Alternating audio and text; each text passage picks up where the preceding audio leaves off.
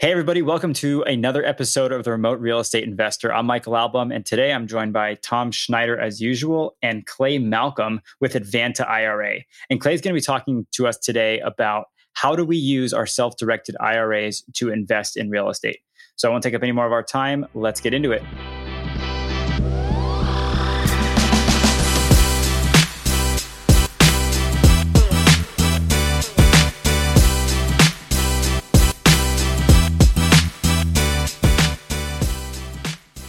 Clay, why don't you give us a little bit of a background about yourself?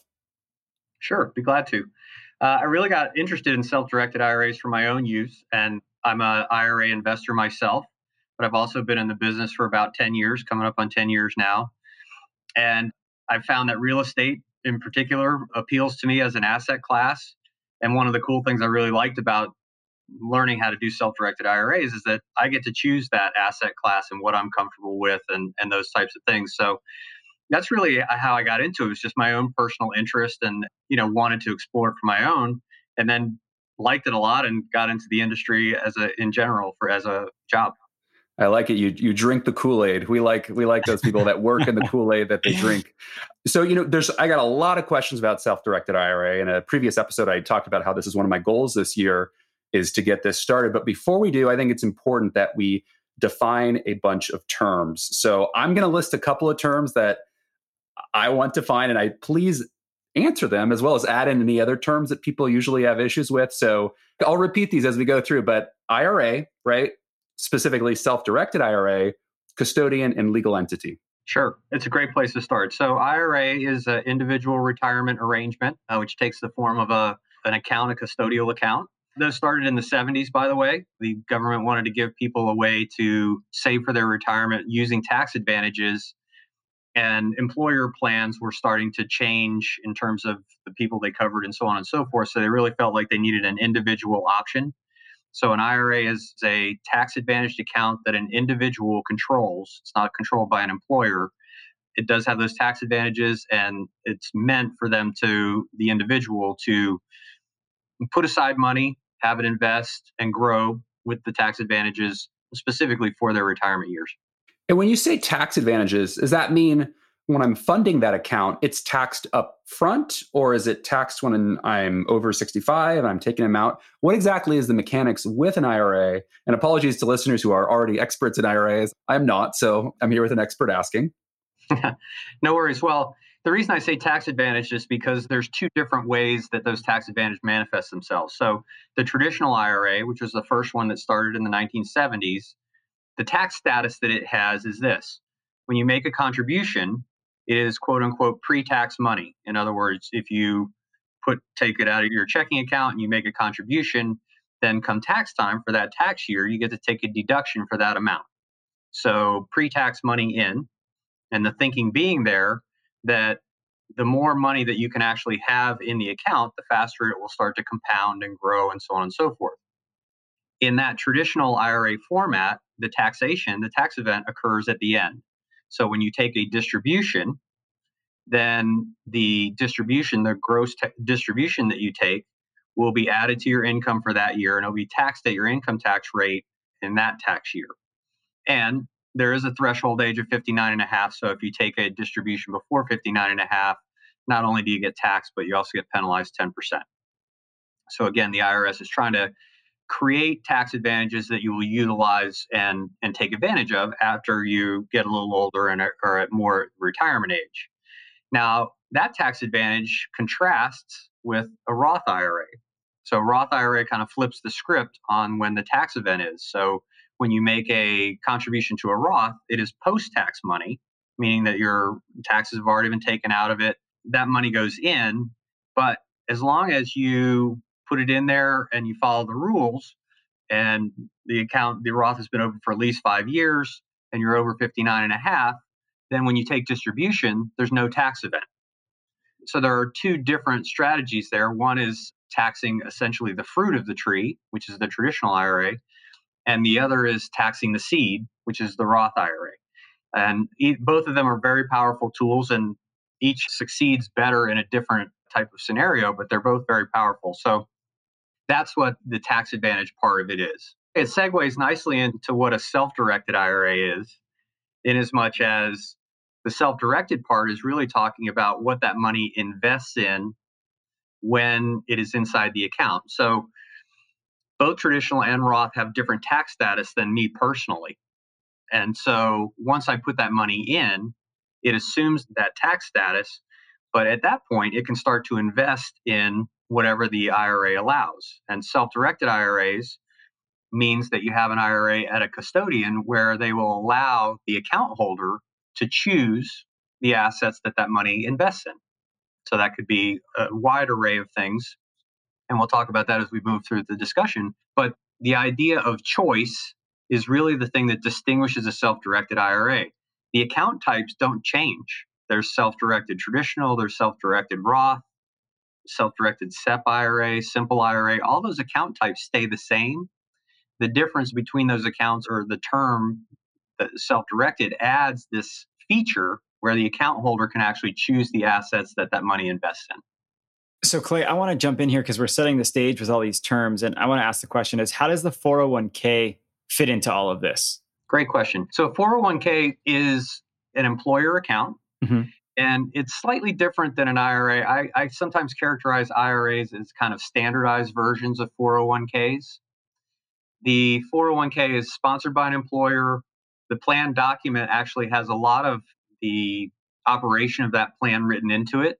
So that 401k plan might offer a loan provision to its participants, which IRAs do not.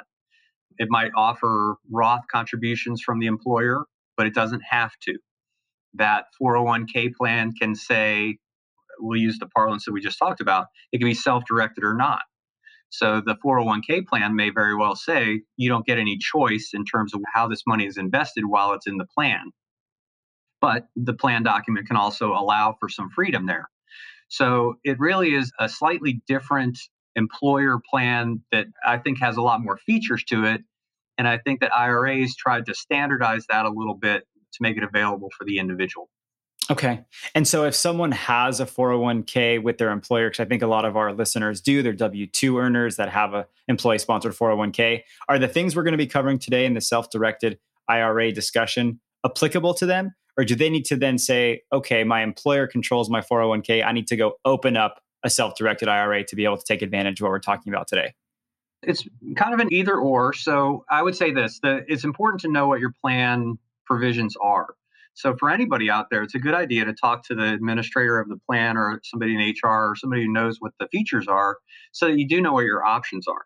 Now, typically speaking, most 401k plans, when you're still employed by that employer that's sponsoring the plan, that means that the money can't move.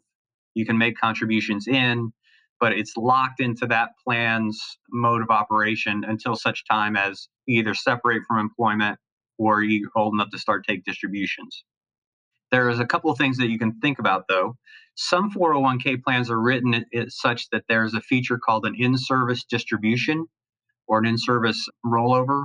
And what that means is that that plan is written such that the employer can stay employed, doesn't have to separate from employment, but can take some of that money without tax and without penalty and roll it out of the plan so that they could self-direct it with another custodian.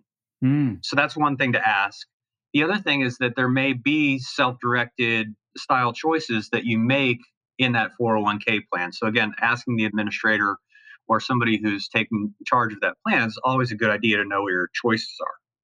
Now, once you've separated from employment, then that starts a different set of possibilities.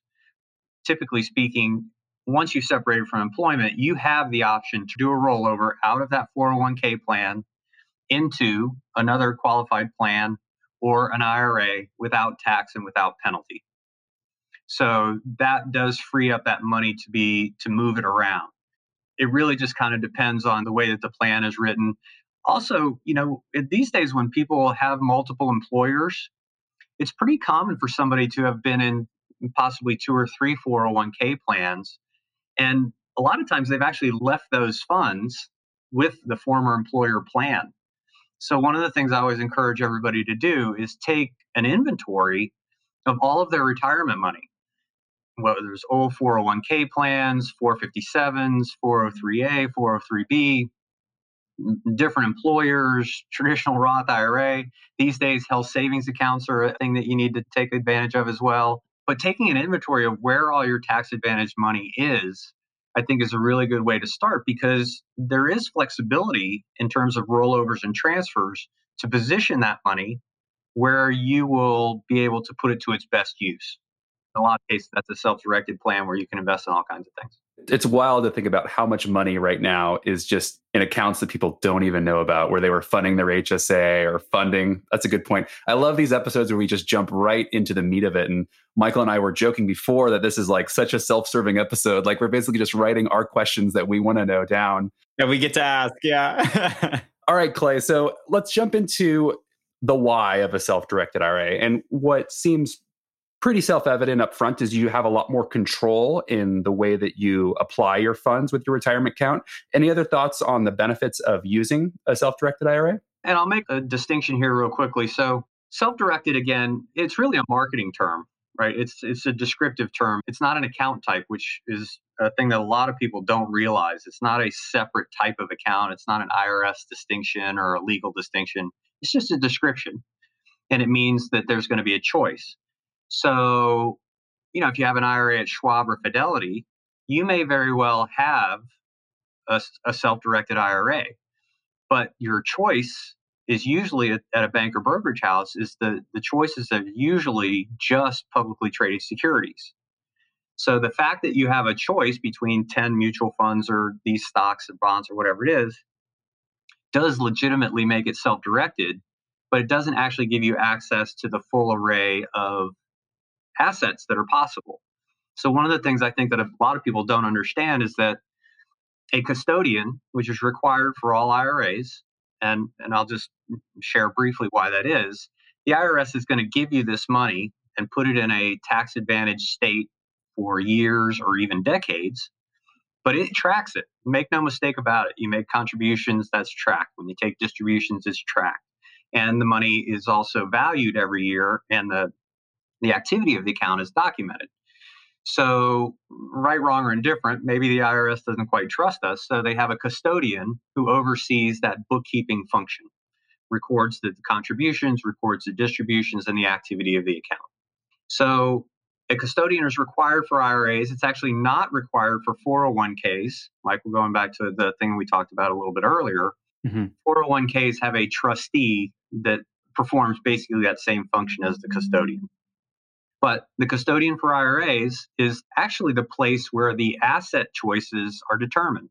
So the IRS does not say to custodians, hey, you have to allow everything that's allowed by law. That's not the way it is. The custodian actually chooses which assets that they're going to provide for their accounts. So banks and brokerage houses in the 1970s, when IRAs started, really, they took a look at the rules and they built a business model around those rules. And it said, and the offering or the agreement is basically, hey, we'll be the custodian for your IRA, but while it's with us, it can only invest in these things that we sell, publicly traded securities usually. And they make a commission on the sale and so on and so forth. And that's the revenue model. So that's their business model.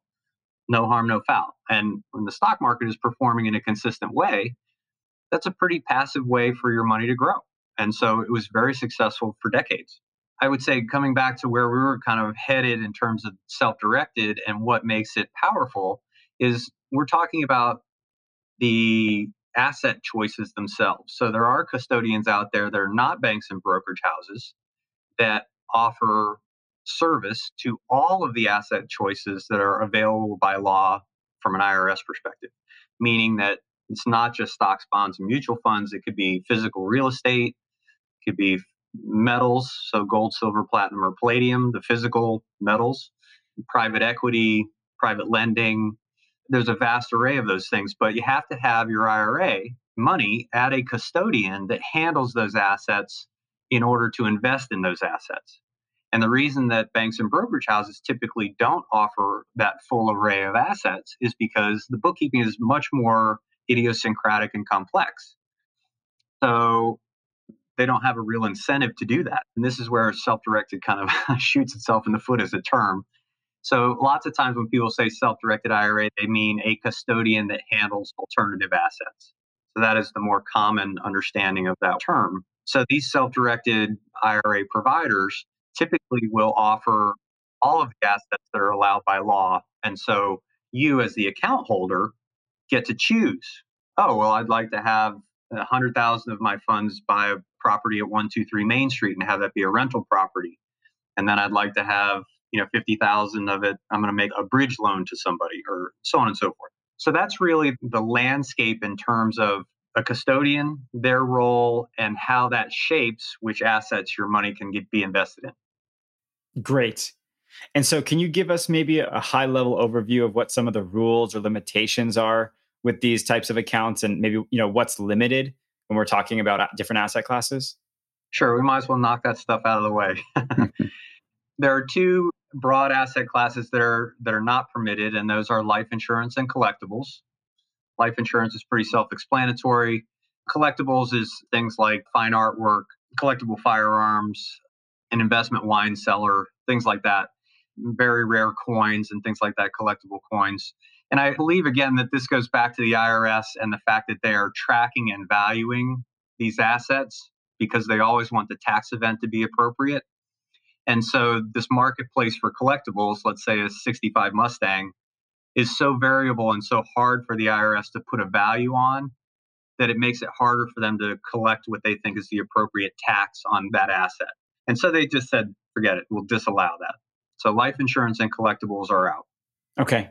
The other broad kind of set of things that you need to look out for in terms of rules is a set of people called disqualified persons. So there's a concept that the IRS has, and I realize we're getting into the mind of the IRS, which could be a little bit dicey, but dangerous territory. They, again, want to make sure they're going to give us the agreement is for them to give us these tax advantages, but they want to make sure that there's not any shenanigans that change the tax event, right? And so they have this idea of no self-dealing, meaning that, again, there may be a little mistrust going on here. The IRS might say, well, shoot, if your IRA buys a rental house that you already own, you might change the pricing structure so that the tax event is different, right?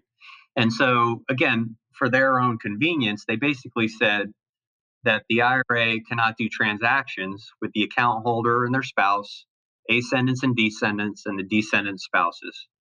So all of those people are considered to be disqualified persons to that particular IRA. And so all that means is that set of people, they have some restrictions in the way that they interact with the IRA's money and assets, right? They can't buy and sell to and from each other. No credit arrangements. So a disqualified person can't loan to the account and vice versa. No collateral arrangements. The disqualified persons can't use or take personal benefit from the IRA-owned assets. And the disqualified persons also can't provide services that help the IRA. And again, this goes back to the IRS's mindset.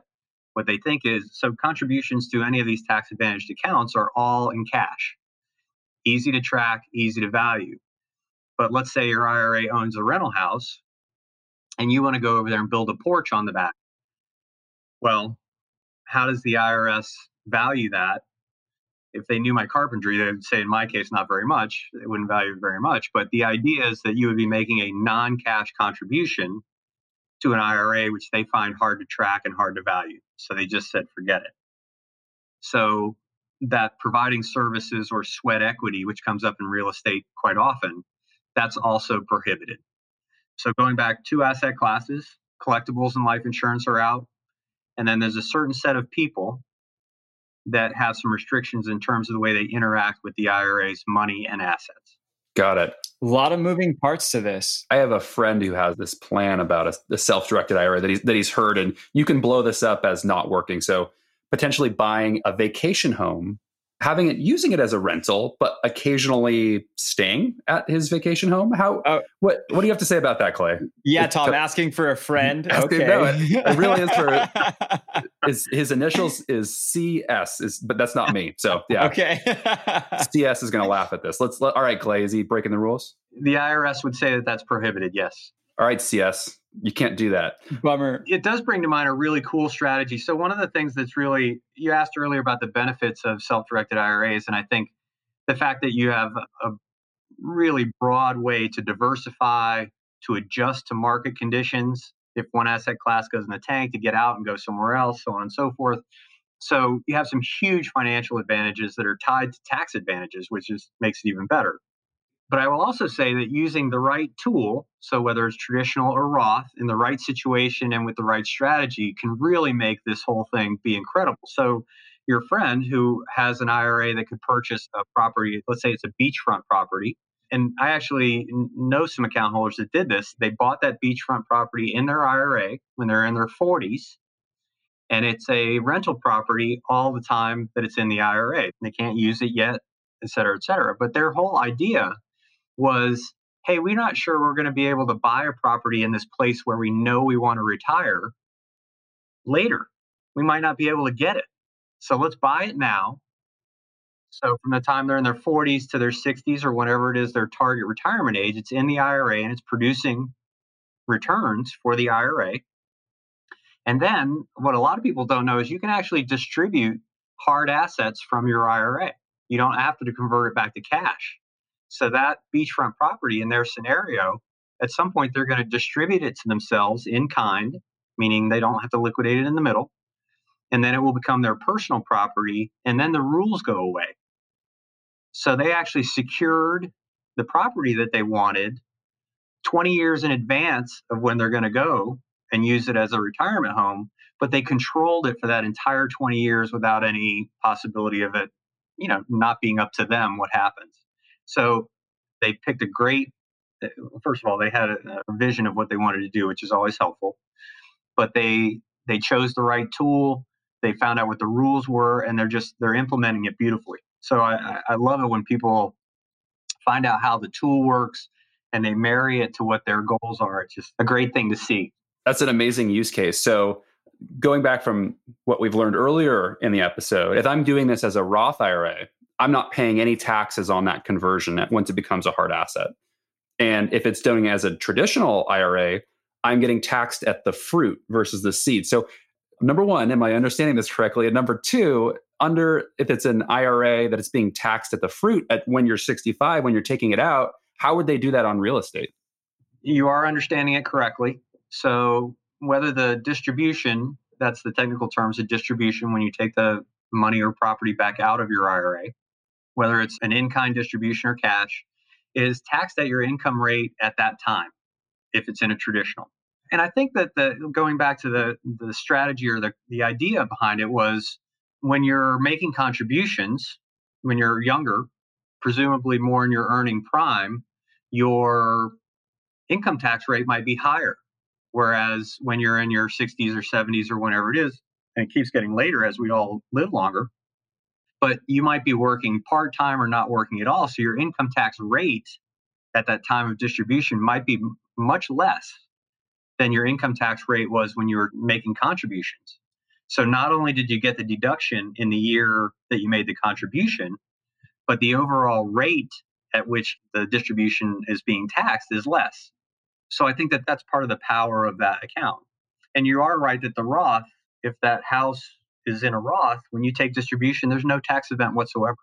So assuming it is, though, how would they assess what you are taxed? Assuming it's a traditional IRA, you bought this beach house, and is it on the appraised value of the sale price of when you bought it? But if it's 20 years later, and right. I'm just curious on that particular use case. Yeah, that detail is that it is the appraised value at the time of distribution. Got it. Makes sense. So I want to flip it. Lots of great benefits. And just to paraphrase, basically you're not limited to just what a traditional bank set up as their business for IRAs. In doing this marketing term, self-directed IRA or custodial IRA is what we'll call it. The biggest benefit is just way more flexibility. Now, if I wanted to flip this around on what would be the reasons not to do it? based on our initial conversation, it sounds like there's a lot of rules and regulations and around, potentially commingling funds. Do you want to touch on that, on some of the downsides of a custodial IRA? Sure. I think that the biggest thing that would be helpful to remember is it's a real paradigm shift. The IRAs that are at banks and brokerage houses in publicly traded securities, and often they are also curated by an advisor or somebody at the bank or something like that. It's very passive. It takes very little of your time. You don't have as much control, but you also don't have to invest a lot of time. So a self-directed IRA where you are investing in alternative assets is a paradigm shift in as much as the account holder has to put the motive force behind the investment.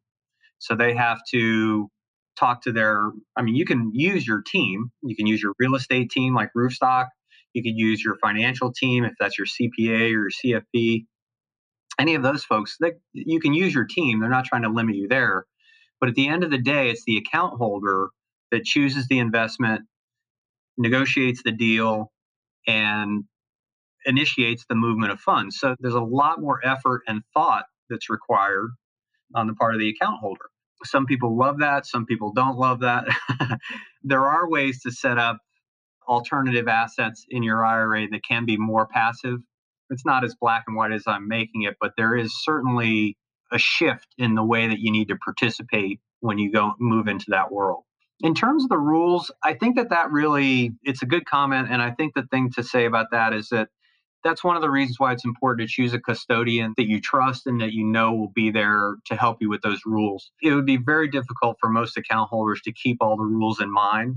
Much easier to just have a phone number and say, hey, Clay, I'm thinking I want to do X, Y, and Z. Can I do that according to the rules? And, obviously, custodians that do these self-directed accounts, they don't give tax, legal, or investment advice, right? They're a very neutral part of the equation. They're there to do the bookkeeping and make sure that the tax status is protected by the way that the account activities are documented.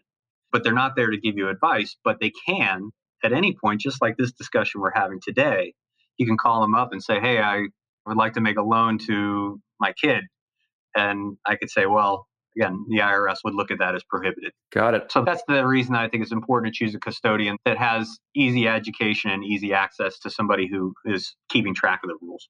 We're going to talk a little more about the custodian in a minute, but just, on the rules, probably not a great use of time going through all the different rules you can think of on the top of your head, but I'd love to hear what are the most common ones that people run into with issues. And also, you mentioned commingling a little bit earlier. What does that issue look like? Sure. I think that those questions are actually a little bit melded together. So the thing that almost everybody asks me about is some measure of their personal finances and their IRA finances working together.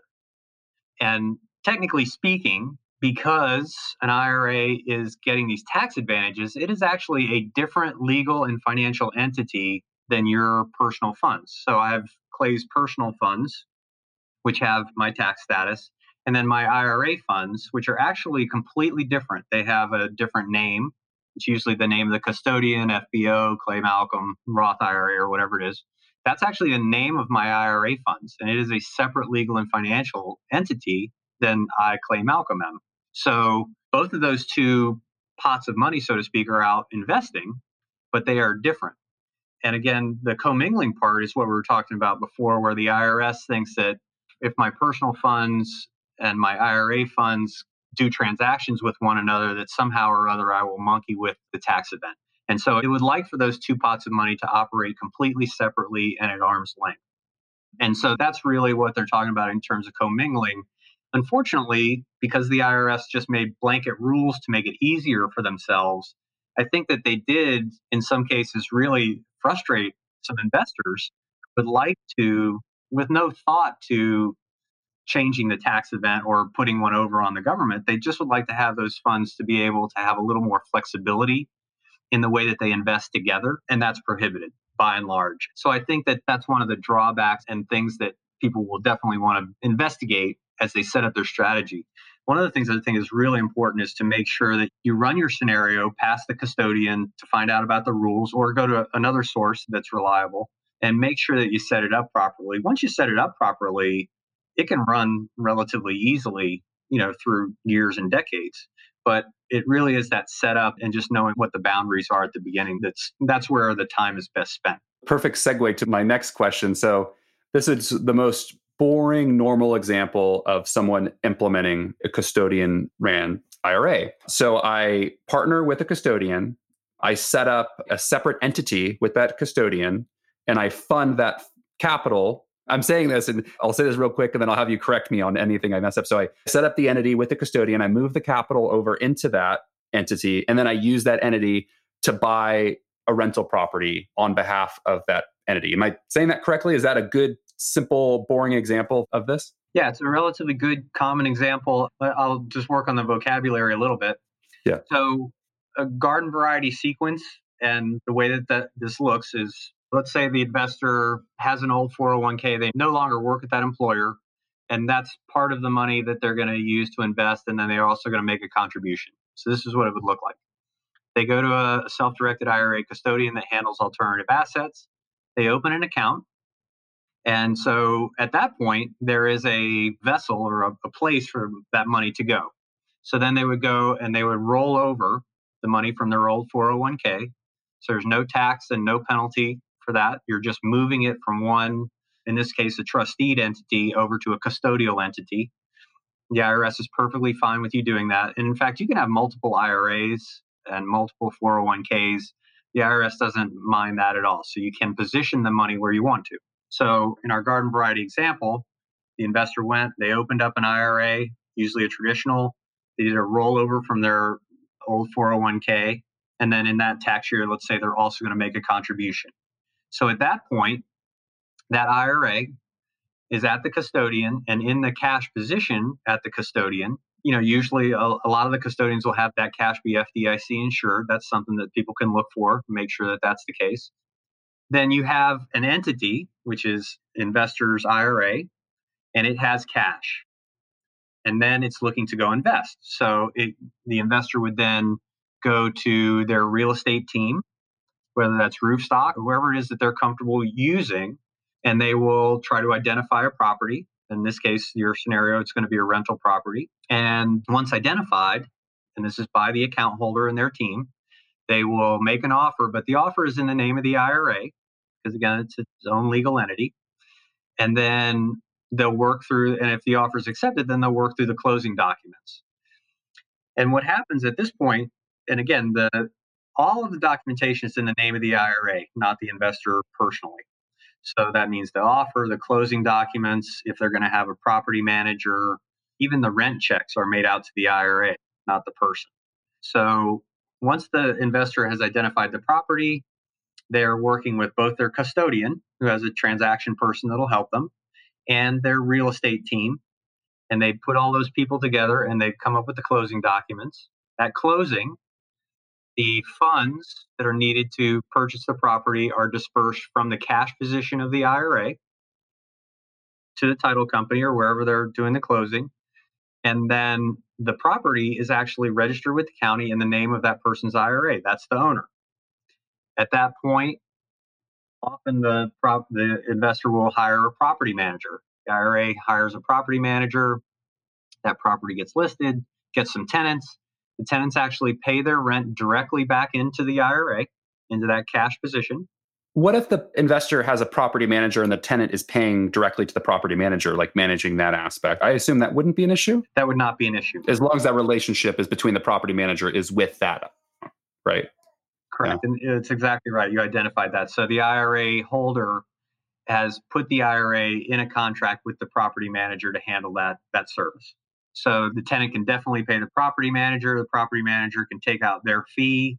They can hold on to some money to pay bills if they want to, however you want to set up that contract. But usually whatever's left over, if there's overflow cash flow from the property manager, usually that will then come back into the IRA. But the interesting thing about it is that either the property manager or the IRA itself also has to pay bills, right? So it needs to pay for taxes and insurance and maybe somebody to cut the grass or whatever it is. And the IRA doesn't actually have to have the full purchase price. It can actually use debt leverage to purchase a piece of real estate. So if the IRA took out a loan to buy this property, you would also have to pay the debt service. So one of the things that people will often say to me is, Clay, hey, there's money going in and out of this IRA, it seems like all the time. aren't those distributions and aren't there taxes and all that kind of thing involved in it? And the answer is no. All of the disbursements that are going out of the IRA for purchase, for maintenance, for insurance and taxes and those kinds of things, all that is the operation of the investment. And the money that's coming back in is coming directly back in. And that is how the IRA is earning money. So instead of a stock paying a dividend or the stock price goes up, instead, what's happening is you're receiving cash rent and or the property maybe appreciates through time as well. So that's how the IRA is making money. The account didn't change at all. The only thing that's really changed is how that account makes money. So you have what is essentially almost a remote control real estate investor. So the IRA holder is still calling all the shots, making all the decisions. Hey, this is what I want the rent to be. This is how often we're going to clean the gutters, all that kind of stuff, making all those decisions, but it is operating autonomously at arm's length from the account holder. So that IRA cash position is both dispersing funds and receiving funds. And then at some point down the road, the IRA holder says, well, it's time to sell the house because I'm going to get a great price for it and I want to move on to something else. So the investor, again, works with their real estate team. They list the house, and then the proceeds from sale all come right back into the IRA. No tax event, just the way that IRA made money. And then at that point, the IRA holder says, okay, what's next? And they start the process all over again. The remote investor, double remote. So with an IRA, you wouldn't even need to do a 1031. Is that right? If you were to sell the asset, just because it's already going to have its tax event later in the future, you're basically deferring already? That's correct. Right. So you wouldn't need to defer when you change properties because there's an automatic built-in tax deferral. If you want to make a really simple scenario there, my IRA buys a house for dollars. First of all, yay for me. But second of all, the entire $250,000 comes back into my IRA without taxes being chipped out of it, and it's ready to reinvest. Right. So, and that's because of the tax status of the account. So that was only slightly more complicated than Tom's example, but that was great. So Clay, you touched on something and it sounded like we kind of breezed over it. I want to just come back to it. Did you say that you can actually use leverage with an IRA so the cash position can just be used as a down payment? That's correct. Yes. That's great. It can be a real boost to the purchasing power. And one of the things that it alleviates too is I think that there's a misconception that, I'm going to have hundreds of thousands of dollars in my self-directed IRA to do anything. Mm-hmm. And that's actually not true. Now, the loan has to be what's typically termed non-recourse.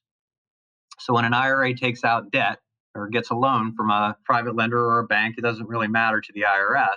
The disqualified persons to that account can't actually pledge their personal assets as collateral for the loan. Okay. So usually what happens is the IRA holder goes to the lender and says, okay, well, the property is at 123 Main Street. This is what the typical rent is. This is the payments. This is how it looks to me. But because the collateral that's being pledged is only that property in most cases, lots of times the lender will want a little bit different loan to value. It's very common for the lender to want 30 or 40% down as opposed to maybe 15 or 20% or even 25. Mm. So the terms often are a little bit different than you might get as a personal investor, but your IRA definitely can take out debt to increase its buying power. Great. And do you know, are there specific lenders that work really well with these custodial IRAs? Or can I go, if I'm doing this, or Tom is a better example, can he go to the Bank of America, the Wells Fargo, the big national branches to get lending for his IRA? Well, I would say this, the lender gets to choose what kind of business they're in too. And it is a little bit of a niche product. So I would say that most banks don't provide this product. Sure. There are national lenders for sure. And it's pretty easy you could call almost any custodian. They'll be able to direct you to the national lenders or even look it up online. And then there are also regional banks that will do it within their footprint. That's actually relatively common as well. Sure. Because they know the properties and they know the neighborhoods well. But I would also say that from a lending standpoint, if you have a borrowing relationship from a lender, just saying to them, hey, this is how this deal works, you might be able to get them to enter into that space. But you bring up an interesting point and a good one. If you go to your your bank and you say, hey, Clay told me you'd loan to my IRA, it is not uncommon for them to say, I don't know who Clay is and I don't know what you're talking about. Right. That's not a black eye on the bank. It is kind of a niche product and it can be had. You just maybe have to look a little bit for it. Sure. Well, that's such a good point or a good recommendation to just ask the custodian, hey, who do maybe some of your other clients work with? Who do you know does this kind of stuff? Correct. And so in that same vein, as someone who doesn't have a custodial IRA, how would someone go about finding a custodian, or who are some of the big players in this space? And how do the custodians make money in all of this if they're not selling, their own brokerage products? That's a good question. The space looks a little bit like this. So some self-directed IRA providers got in early, like early 80s. So IRAs had only been around for a handful of years. Mm-hmm. So there's some larger players like Equity Trust or Pensco. Those are, typical well-known names. There is a lot of custodians that are more medium-sized and maybe a little more accessible in terms of, talking to people and things like that. Advanta IRA and some others. There's a nice kind of mezzanine level of medium-sized folks, and you can find all of them online. All of them have a nice presence online. And then, frankly, again, there are some small banks that just do this type of work for clients that they know, that they've had a long-term relationship with. So it kind of runs the gamut from relatively large companies with tens of thousands of accounts to middle range companies that operate a little bit differently to what essentially would be, a small bank that's doing 4 or 5 of these accounts and that's all they do. Now, typically the revenue structure, as you asked about, is much more of a cash for service type arrangement. The custodian will typically say, this is how much we charge for opening an account. $50 is relatively common. X number of dollars every time you buy or sell an asset. So a transaction fee. And then all of them typically will have some sort of annual fee that just covers the ongoing bookkeeping as well as the annual reporting to the IRS and services like that that are just required to keep the account in good standing. So usually it's not a commission on an asset. Almost none of the custodians that I'm mentioning that offer alternative assets sell any assets or have any stake in them at all. So it's really much more of a pay for service type arrangement. Okay, great.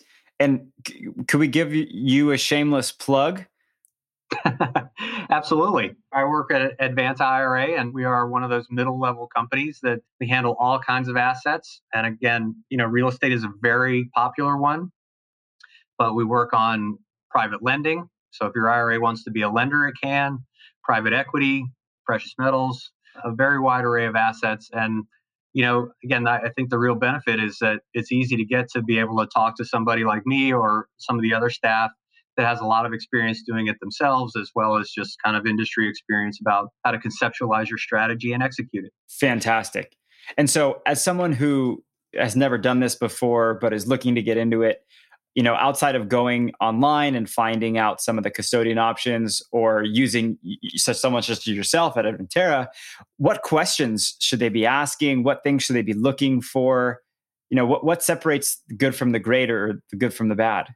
I think first and foremost are the people and the education accessible? Now, some people like to learn and understand things in written format or online or things like that. So their website can be an indicator of how they view education and keeping their account holders informed. Sure. Customer service in terms of how fast their transactions are. It's a really good question to say, well, once I submit my paperwork for investment, how many days does it take before you can disperse those funds? Something like that, because you don't want to get put in a place where you're trying to close a deal and the custodian can't meet the deadline. So finding out about their procedures is also a nice way to kind of gauge which custodian will work for you. And then, of course, and this is a big one, tell them, hey, these are the assets or the asset classes that I want to be in. Do you handle those? Sure. You don't want to get into this process and then midstream, all of a sudden they say, well, we don't want to handle that asset or that investment that you want to get into. Such great insight. I get a couple of final questions for you that just cover broad things. So one of them, at a high level, do any of the recent changes to the tax law affect this industry in thinking about as using a self-directed IRA? They do. The Secure Act was a big one. And amongst its other provisions, the age where you have to start taking required minimum distributions from a traditional IRA got moved back from, it used to be 70 and a half, and now it's 72.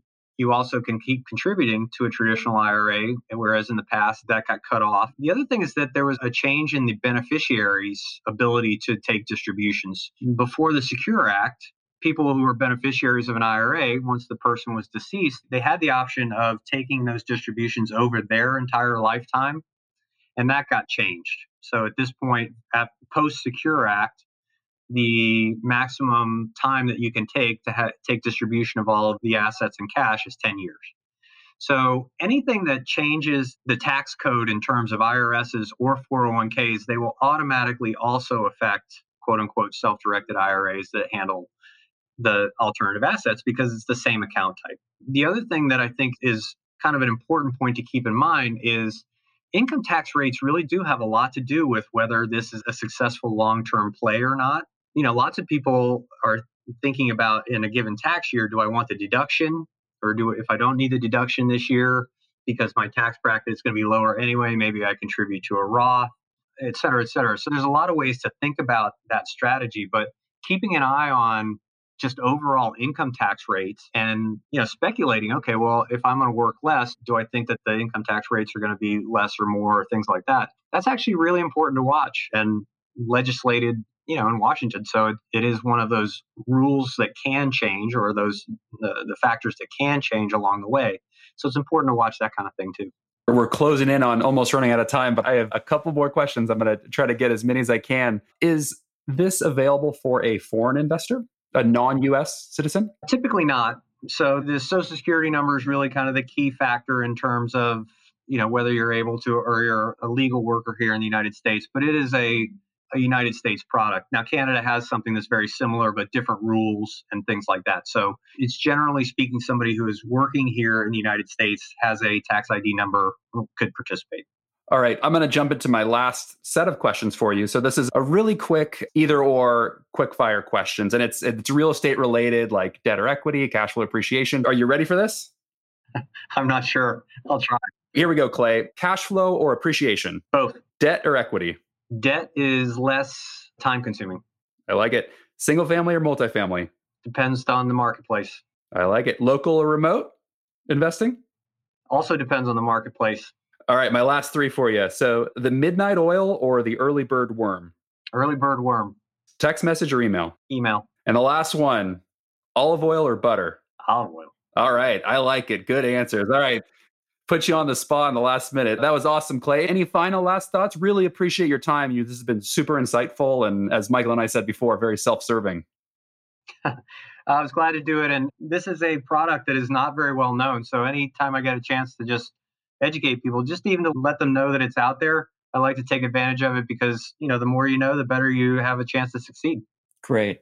And Clay, if folks have additional questions or would love to utilize you as a custodian, what's the best way for them to get in touch with you or reach out? Yeah, absolutely. So email is good. My email is cmalcolm, CMALCOLM, at advantaira.com, ADVANTAIRA, Advanta IRA. My office number direct is 470-695-0620. And Advanta IRA has a nice website as well, and you can find me through that as well. Fantastic. Yeah, thank you so much for coming on. We really appreciate it. Glad to be here. All right, everybody. That was our episode. A huge thank you to Clay Malcolm from Advanta to coming on the show today. Super, super informative. I know I learned a lot. I'm sure Tom learned a lot. We hope you did as well. Please give us a rating and review, and feel free to subscribe wherever you listen to your podcasts. And for a limited time only, we're actually offering $100 off an enrollment into the Roofstock Academy. And that coupon code at checkout is podcast. So go ahead and use coupon code podcast when you check out at roofstockacademy.com for $100 off a Roofstock Academy enrollment. And in the Roofstock Academy, we've got over 50 hours of on-demand lectures, a bunch of one-on-one coaching sessions with some of our coaches, myself, Tom, and Emil included, as well as access to our exclusive Slack channel and a $750 marketplace credit when you close on a transaction through Roofstock, just to name a few of the perks. Thanks so much for listening and looking forward to seeing you all in the next one.